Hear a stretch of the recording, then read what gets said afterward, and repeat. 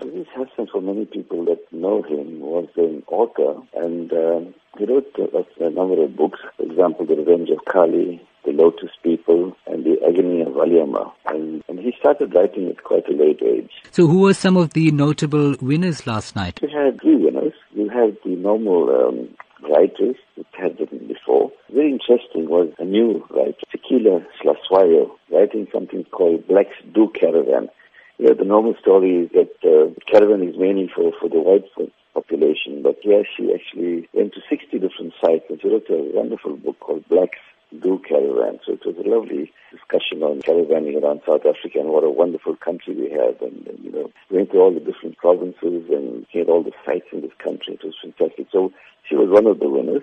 The other winner was The Fault Lines by Joanne McGregor. So those were the two winners. Usually we have one winner, but one couldn't choose between the two, so the judges actually chose both these books and both the authors. And the last one was a new author, debut author, Kanita Hunter. She wrote a diary of a Guji girl.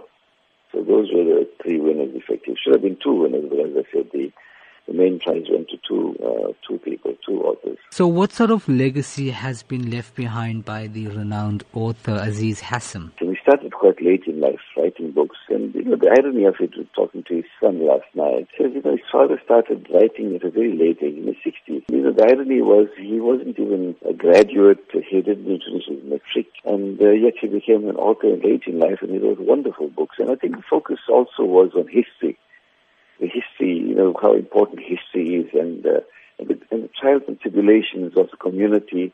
For example, in Lotus People, he spoke about trials and tribulations of the people in the Casbah area, the area, central Durban, so-called Indian area of central Durban. How would you describe his novels in terms of preserving Durban culture and being of relevance in today's era? I think it's important as far as the history is concerned. His novels, for example, The Revenge of Kali, he spoke about really the indentured laborers and that type of thing. Lotus People, we spoke about the color, the Casbah, and the Agony of Valliamma, the type of contribution a young woman, Indian woman in those days contributed, to the, liberation of the Indians as such, So it left, I think if one reads these books, one actually goes back in time.